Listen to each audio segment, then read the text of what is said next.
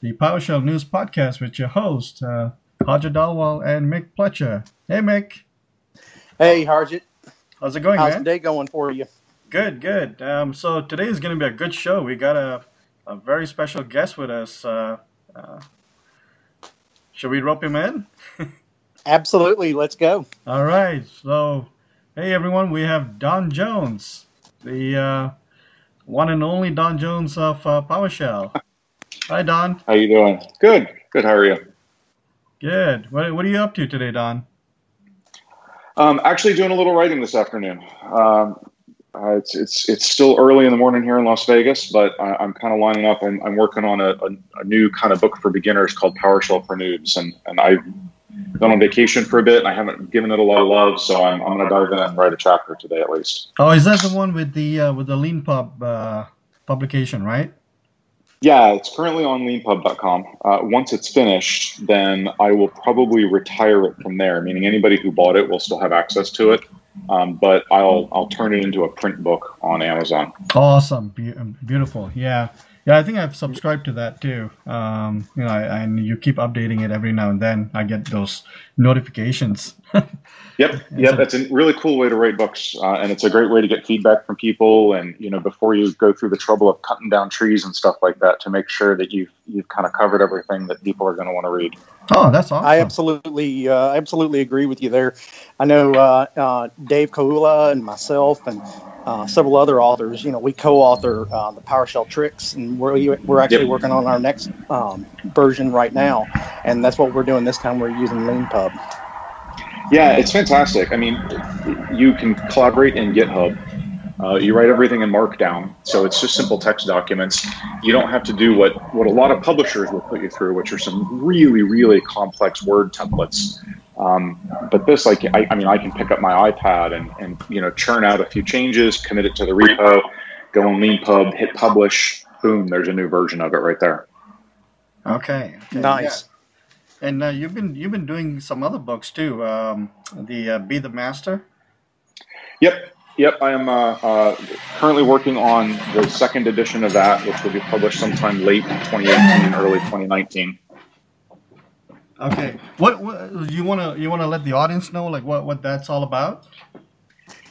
Yeah, it started from a blog post, and it goes back a little further than that, I guess. So I answer a lot of questions in the forums at PowerShell.org, and I know a lot of people answer questions in different places, whether it's Stack Overflow or Server Fault or the TechNet forums or whatever. And I think something that everybody experiences when they're answering questions is they see people coming in and asking questions, and as soon as they get an answer, they vanish from the face of the earth. It's like, okay, you know what, a bunch of people here just volunteered time to help you do your job, and we're cool with it, we're happy to do it, but you could come back and help out a little bit too. And I started just kind of floating that around with some folks, and kind of one of the typical replies you get as well, I can't really answer any questions, I'm too new, I don't know enough, and that whole line, and I think everybody's probably familiar with that, both feeling that and hearing it. And so I wrote a blog post called Be the Master or Go Away, and kind of the shtick of it was, look, if you're not going to grow past being an apprentice and you're never going to come back and help, then just don't even show up in the first place. Like, the whole point of being in the job is not just to keep learning. That's selfish. Yes. You're going to keep learning. Yeah. The point is to, at some point, turn around and start sharing that with other people. Well, the blog post kind of was my little rant. I think you hit a very good points there. And that's how I view what I do, and I know Mick does the same thing. And we can only gain so much knowledge and hoard that. But if you're not, that does sound awesome there, Don. Yeah. I think we got cut off a little bit. There's some audio issues a little bit, but no, I totally agree with you, Don, because I'll use an example: the Nashville PowerShell group. Well, we're now called Middle Tennessee PowerShell group, but we had one that was coming to our meetings, and he came to quite a few, and of course we're there to help others and help spread knowledge and so forth, and he had this huge problem at the company he was working at, and we all got in there and helped him. And then just like you said, Don, he just disappeared out of. We never saw him again after the problem was solved, and we were all like, "Okay." something we said. Yeah. I think there are a lot of legitimate reasons why that happens and why people just kind of get wrapped up in their own storyline, and that's really what the book was about. It's a short book. People have said they picked it up and read it in an evening or a couple evenings, and it's really just to kind of get you out of that mindset, that loop, and give you some ways to think about things differently. And I think we all tend to think like I don't go into it in the book. I'm still debating whether or not to do this in the next edition. But we all talk about the term mentoring, right? I mean, that's very common in the industry, and I really don't like the word. Right. And I don't like it. I don't like it for a couple of reasons. One is mentor was actually a guy. He was a dude. He was in the Odyssey. He was a literary character. Okay. And so to be called a mentor feels weird. It's like being called a Rick. Like, hi, I'm a Rick. It seems weird. But the other reason is mentoring always happens at work. And I think that's something that people need to get out of their heads is if you're going to help somebody, if you're going to give back, if you're going to take stuff that's in your brain and contribute that to someone else, it doesn't have to be at work.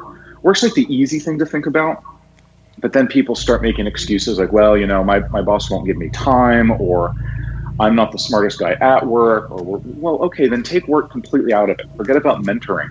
I had this one really good story from a fella who went and got a group of parents together at his school, and they have some kids who are special needs. They've got particular medical needs and whatnot. And he talked them through the process of building what I call a bug out box, like a kit, so that if you have to go because there's a local emergency or a natural disaster, to make sure that you've got everything lined up that you're going to need. And that has nothing to do with his job, but it made a huge impact on that group. And they have now formed a little committee, a little group of people who are going around and helping other parents kind of be prepared and understand their kids' needs and everything else. And that's an amazing thing to be to give to a family. And it took him stepping out of work. Like, he's a technology person, but this was him stepping out of that this is mentoring kind of mindset and thinking about it a lot more broadly and finding a different audience that he could provide a service to. Well, that is brilliant. Yeah. I completely agree with you. I mean, that's awesome. I tell you, another good example was last fall, I ran for political office, city council. And although I didn't try hard and I did lose, it opened up a lot of doors for me. And my biggest thing was preaching education. Mm-hmm. And it led for me being able to get on the library board and also help with the school systems there because they really liked what I represented. And now we're starting they've never had this in the county I live in because I live in the county beside Nashville. And we're bringing the Hour of Code in. Program. That's great. That's awesome. Yeah, it's funny that once you kind of just step outside of the daily routine a little bit, how you can find a lot of different areas where a little, just tiny bit of contribution is useful and appreciated, and it goes a long way. Yeah, definitely.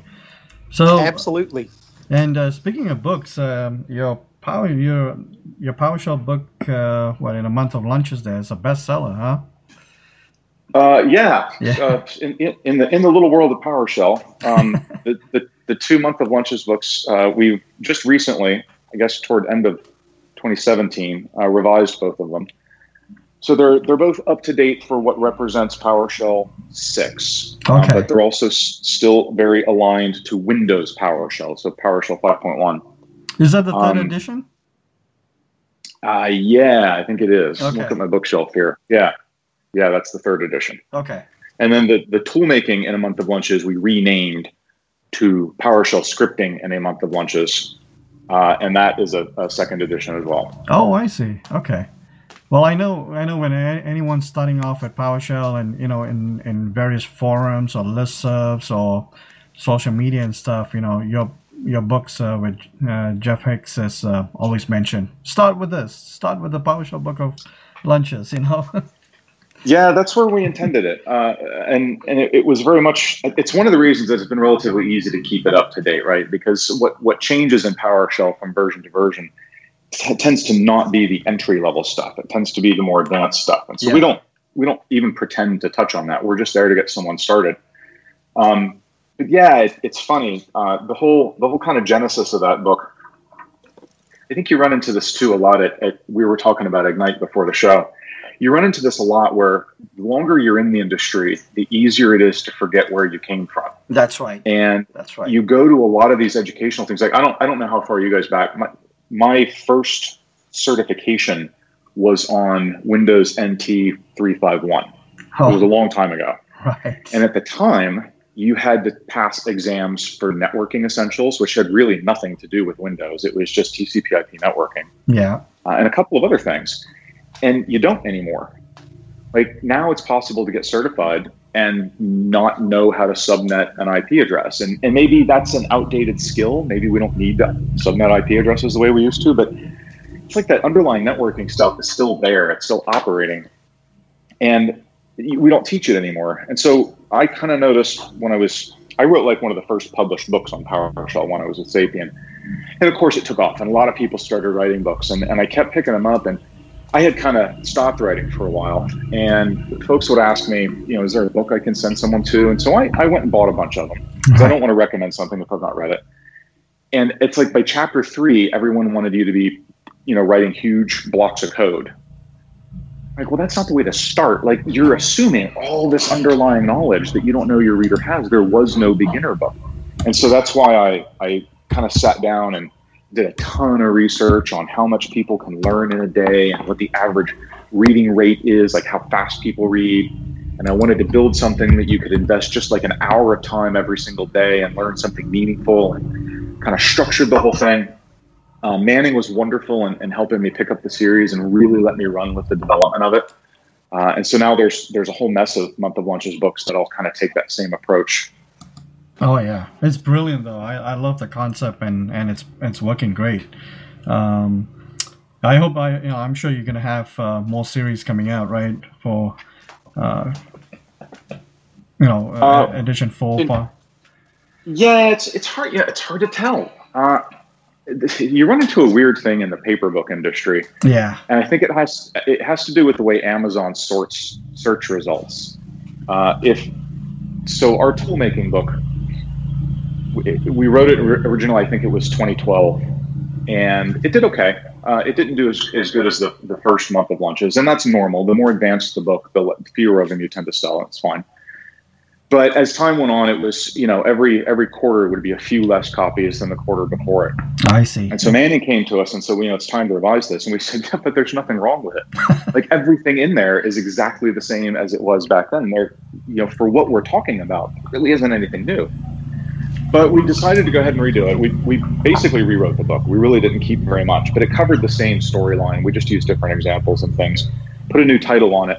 And all of a sudden, just because it was newer, we sold tons more copies. Right. So the Month of Lunches book, I don't know. It's not a book we would have to update content-wise. It's a book that if we want to keep it selling, then we do. So I don't know. We'll have to cross that bridge when we come to it. Revising a book like that is a huge pain. Yeah. It's an enormous time suck. One of the things that I really enjoy with what you and Jeff Hicks do is the video series that I saw on LinkedIn.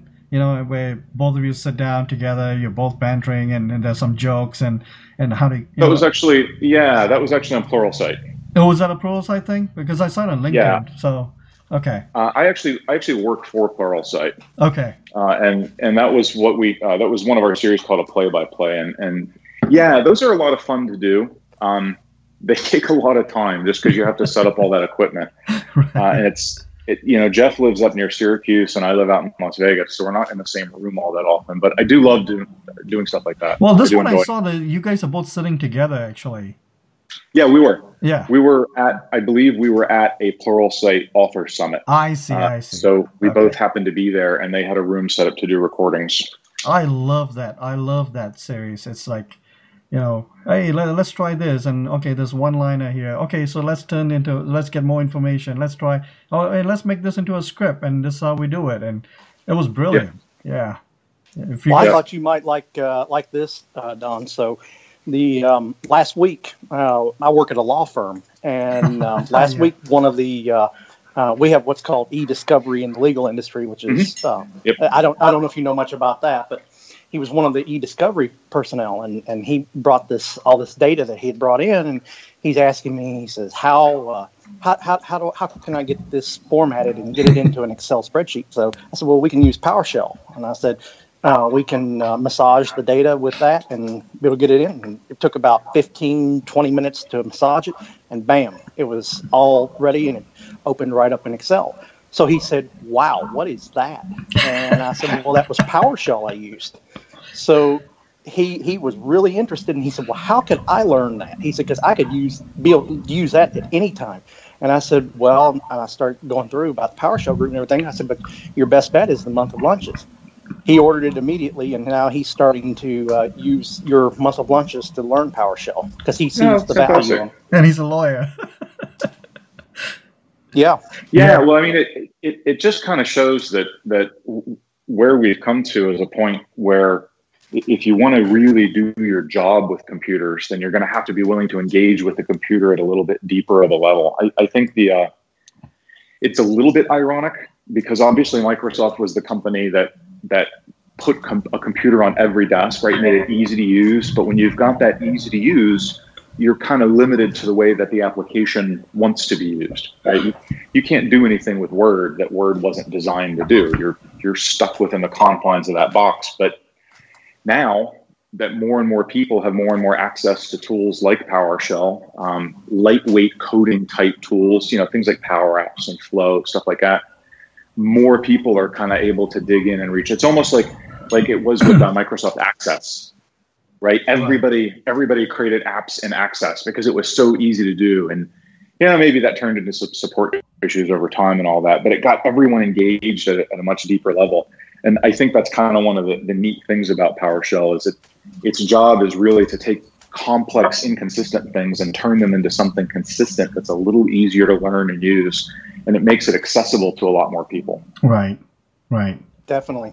Yeah, and Mick, you were saying something about your wife too the other day to me, but yeah, my wife is in telecom, and PowerShell is not popular in telecom, but yet because she deals with Cisco systems, and I told her, I said, if you learn PowerShell, I said this can help your career big time because there's few people out there that deal with the Cisco module.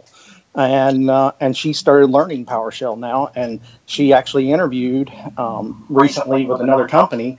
She didn't take it; it was just more practice interview. The more you interview, the better you get in the future.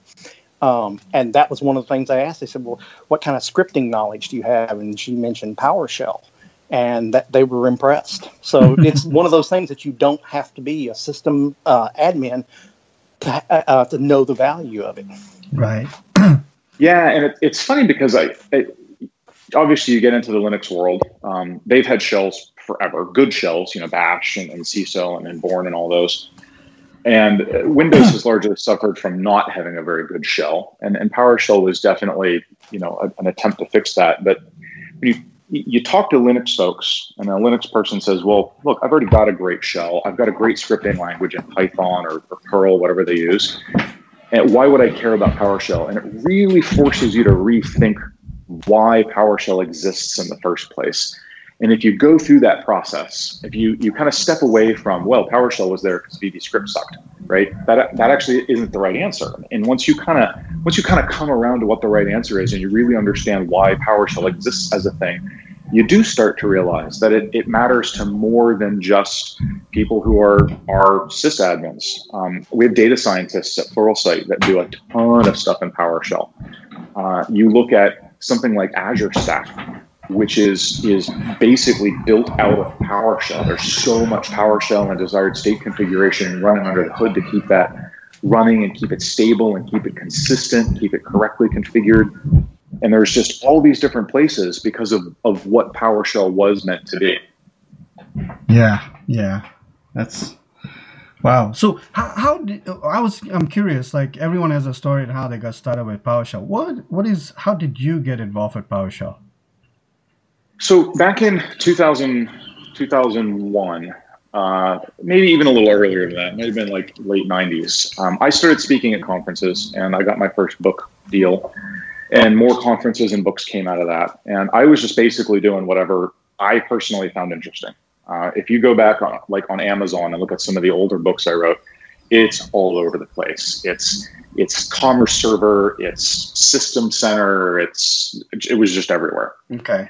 And I started to realize that at some point I needed to focus on something. If I was going to become known for something and be able to make a living at it, people needed to know who I was. And at the time, VBScript was just kind of moving into the sysadmin radar, and a lot of people were interested but struggling.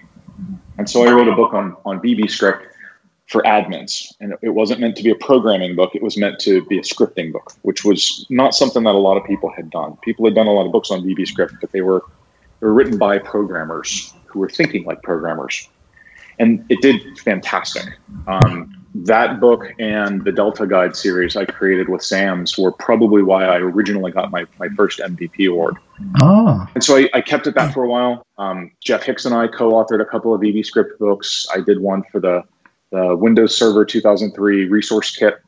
And obviously around 2005, we started hearing rumblings of this Monad thing that Jeffrey Snover was working on. I see. And I said, you know what, this looks like the next version of VBScript, so I'm going to jump in and look at that. And I did. It was really, really early days back then. But when the product launched in 2006, so 2006 November in Barcelona at TechEd Europe is where they officially named it PowerShell and released it to the world in version 1. I was working for Sapient Technologies at the time, and they had already updated PrimalScript, their editor, to understand PowerShell. And Jeffrey Snover invited me up on stage so that they could do a little demo of some of the different things that were happening in the ecosystem, so that the audience would feel like not only is PowerShell here, but it's embraced, like there's other people using it. Okay. So it's safe to jump in. And that was kind of my first connection to it. Sapient decided to launch Sapient Press. And so I wrote 2 or 3 different versions of a PowerShell book for them while I was still with the company. And that just kind of, one thing led to another. I helped launch PowerShellCommunity.org, which unfortunately didn't make it. That kind of floundered. But then when I was able to kind of reconnect with the community and get back into it, we launched PowerShell.org. Yes. That was back in 2011, 2012, I think. And it's been a pretty stable ride ever since then. Nice. That's a good. Yeah, I learned a lot here actually. I didn't realize it was launched in Barcelona. Yeah. Yeah. So So you're involved with the PowerShell summits year after year, and it's getting really popular. I've heard some great stuff from some new people that went this year. It's like one of the best conferences they've went to and stuff. You want to share a little bit about that? Talk about that? Or? Yeah, PowerShell Summit was meant to be the successor of the PowerShell Deep Dives. NetPro, which was a company that ran the Experts Conference, they were primarily an Active Directory tools company, and they had started the Experts Conference as an Active Directory, really deep level thing. But they started to branch out, so they added a PowerShell Deep Dive track. And it ran twice before they were bought by Quest, and Quest started to kind of spin down that conference effort. Okay. And the PowerShell team actually came to us and said, look, we really, as a team, we value that opportunity to connect with people who are really using our product. We don't really get that at TechEd. TechEd tends to be more of a beginner audience for us. And so we'd really like you to look at reviving this deep dive thing. And so those of us who were running PowerShell.org at the time sat down and did it. Running a conference is hard. The first couple of years, all the down payments and deposits and everything were on my credit card. So it was like a lot of stress to make sure that all went through. And we decided that the goal would be to not take any money from Microsoft, because that way, if Microsoft ever lost interest or moved on, we'd still have something that would keep going. Okay. We didn't want anyone to profit from it. So I set it up as a nonprofit. It is a registered public charity with the IRS now. We really tried to build it so that it could be a self-sustaining thing, something that we could eventually turn over to other people in the community so that it could run itself and it would have a strong financial base and no one else would ever have to have it on their credit card again. Yeah. And we really just decided that we didn't want another commercial conference run by a vendor or by a large media company. Okay. We wanted it to be run by the people in the PowerShell community for each other's benefits. And that's really what it has become. We've got more than just the original founders involved now. We've got a lot of different people helping to plan the content and worrying about the logistics and making sure the finances are adding up. And it's a good time. The 2019 event will be it's the last 2 days in April, or a Monday, Tuesday. And so we bleed over Wednesday, Thursday into May, the first couple of days of May. It'll be 400 people. We're probably going to cap it at 400 people going forward. That's what fits comfortably into our venue. Our venue is near Microsoft campus, so the whole team can show up one evening and kind of hang out with us and chat and talk about what it is they do and what challenges we're facing. And really just focus on making it as powerful of a community-driven, inexpensive, like we run it at a very break-even. And the big thing that we're doing in 2019, which is something that I hope everybody who's listening to this can help us draw attention to, go to PowerShellSummit.org, and you'll see that one of the things we're going to offer in 2019 and going forward is an on-ramp track. So we've kind of lost tech ed, obviously, and we no longer have a really good place for new people on-ramp into PowerShell and into the PowerShell community. Okay. And so that's what this on-ramp is going to be. It's going to be 40 people, limited. It will be a bring your own laptop, hands-on, 4-day class. It'll be taught by myself, Jason Helmick, Jeff Hicks, like some of the people who've been teaching PowerShell since its very beginning.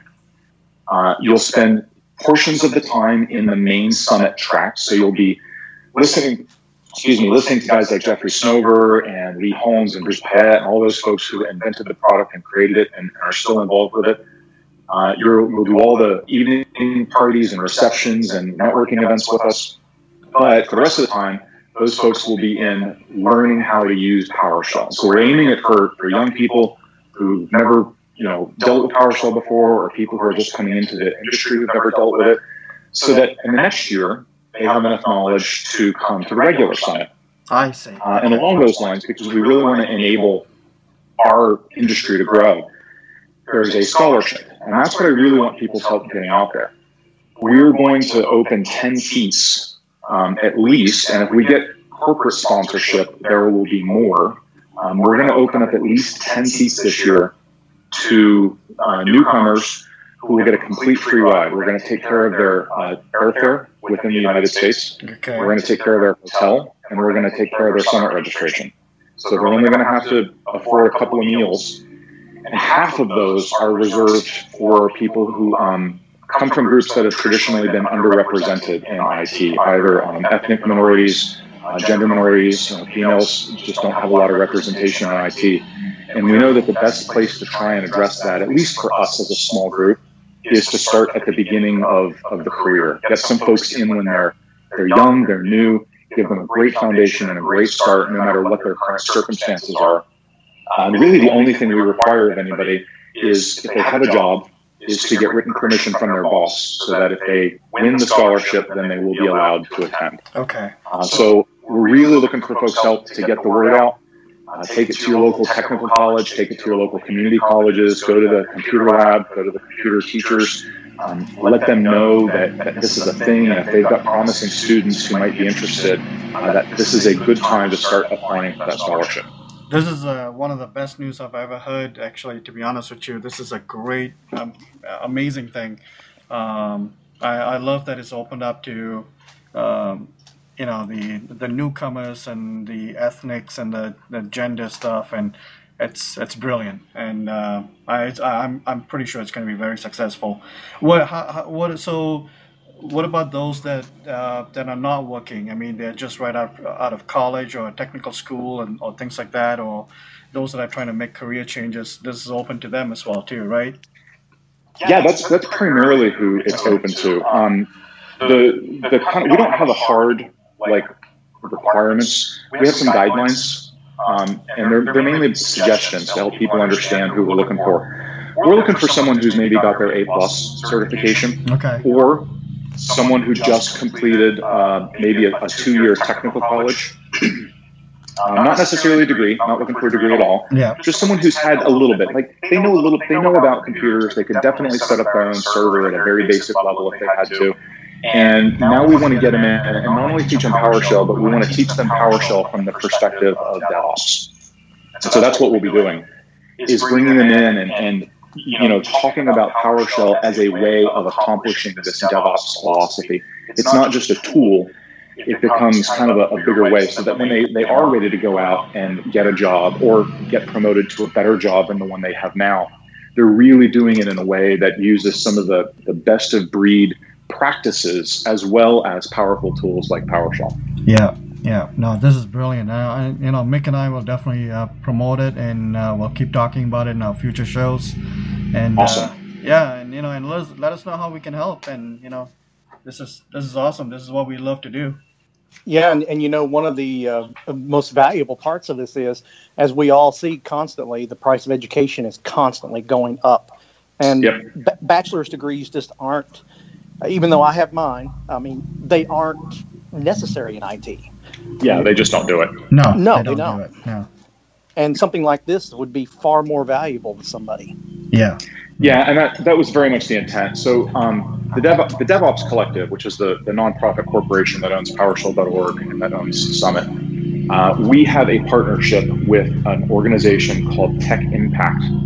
And they're a nonprofit. They're based in 3 or 4 cities in the U.S., and they run a program called IT Works. And their job is to take kids from often disadvantaged situations, younger kids in their early 20s in most cases, sometimes a little bit younger, out of high school, but not very far out of high school. And they put them through a 16-week IT education program that culminates with them getting their A+ and their Cisco networking essentials. And then they work with local businesses in those cities to put those kids into internships. So that they put them right into a job situation that can immediately help start rolling their career. They've got over an 80% placement success rate, which is very high. And so we're going to be, we support them financially. Some of our proceeds from Summit and our sponsorships and other fundraising help put those kids through those programs. And now we're hoping to take some of them and bring them into the on-ramp program to kind of loop it all back into the PowerShell and the DevOps communities. Oh, wow. That is amazing. Wow. That is. And going back to one of the topics we were talking about earlier here, and I think you're right about how people say, feel like they can't contribute.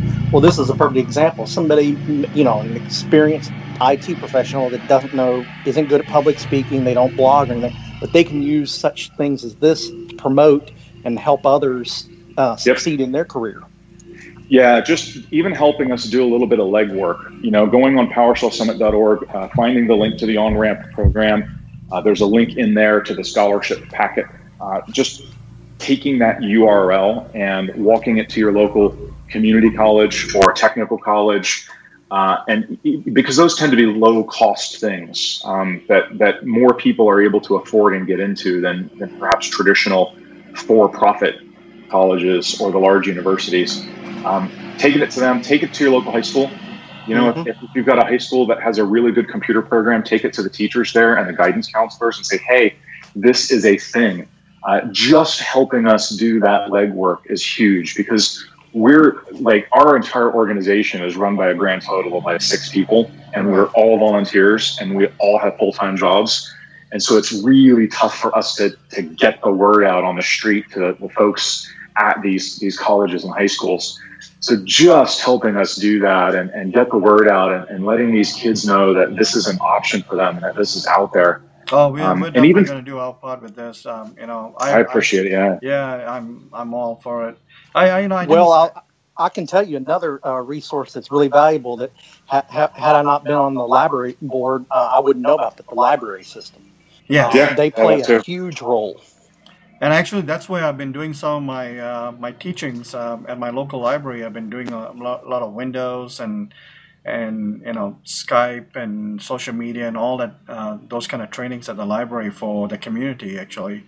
So, yeah, just where the library, I can tell you this, where the library plays a huge role is homeschooling. The one, the library system that I'm on, we reach out to them. That's why we're going to sponsor the Hour of Code and not the school system, because the school system would only basically reach out to the kids actually in the school, and we have a significant number that are actually homeschooled in my district. Oh yeah. That's a good point. Yeah. So the other thing to mention to folks too is that even for someone who maybe the scholarship isn't the direction for them, or maybe they apply for it but they're not able to get in. The entire summit, whether you go to the on-ramp track or the real thing, is only $1,600 for the week, and it includes most of your food, includes all the evening events. So you can get an inexpensive hotel for around $110 in the area, and it's still an affordable thing. Like I get that it's not cheap. $1,600 is a lot of money. But when you compare it to something like Tech Ed, which starts at $2,500 and goes up, we try to keep it as affordable as possible since it's nonprofit. Okay. When has registrations opened up yet for next year, or is that coming out? So registration will open 1 November. We always try to open it toward the end of the year so that folks who might have a little bit of budget left can get that budget spent. Okay. But we won't sell out. We will sell out by February, and that's something that people need to really think about, is that if you want to go and you're going to get the boss to pay for it, right now is the time to start figuring that out, because we do sell out very, very quickly. Okay, yeah, right. That's what happened this year too. So yeah, and that's. I tell you one thing I'm gonna do, and actually, to be honest, it had slipped my mind about this program, but I'm going to reach out to some of the donors in my area and see if they will offer a payment for somebody in my school district there to come to it. Yeah, and they can do that, and we can arrange it so that they're making that payment to us, and because they're not getting any value out of it, they're sponsoring someone else. They can take the charitable deduction. Gotcha. Well, I'm on the community foundation there, and I'm going to reach out to some of them. Okay. Oh, that's Awesome. great stuff. That's great info, and definitely, Mick, you and I, we have a legwork to do a lot of promotions and social media stuff for this. So, Don, Absolutely. anything else you're working on? Final words and things that you want to share about PowerShell, or? No, I don't think so. I need to sit down and get back to my book writing a little bit, I guess. Okay. I took about a month and a half off, so it's time to get back in the saddle. But I certainly hope that, if anybody needs anything, they'll reach out either on Twitter and at Concentrated Don, or you can. I've got a hit me up link on my blog at donjones.com and bethemaster.com. And if nothing else, there's the forums at PowerShell.org that I usually get a notice for all new postings, so I try to keep an eye on those too. Excellent. That's excellent. All right, Don, thanks a lot, man, for taking the time to join us today. This has been really valuable. I mean, you shared a lot of great information, and it's going to help a lot of people. So great. Thanks for having me. It's been great talking to you guys. Yeah, all right. Definitely. Cheers, guys, and we'll catch up with you next time. Have a great week. You too.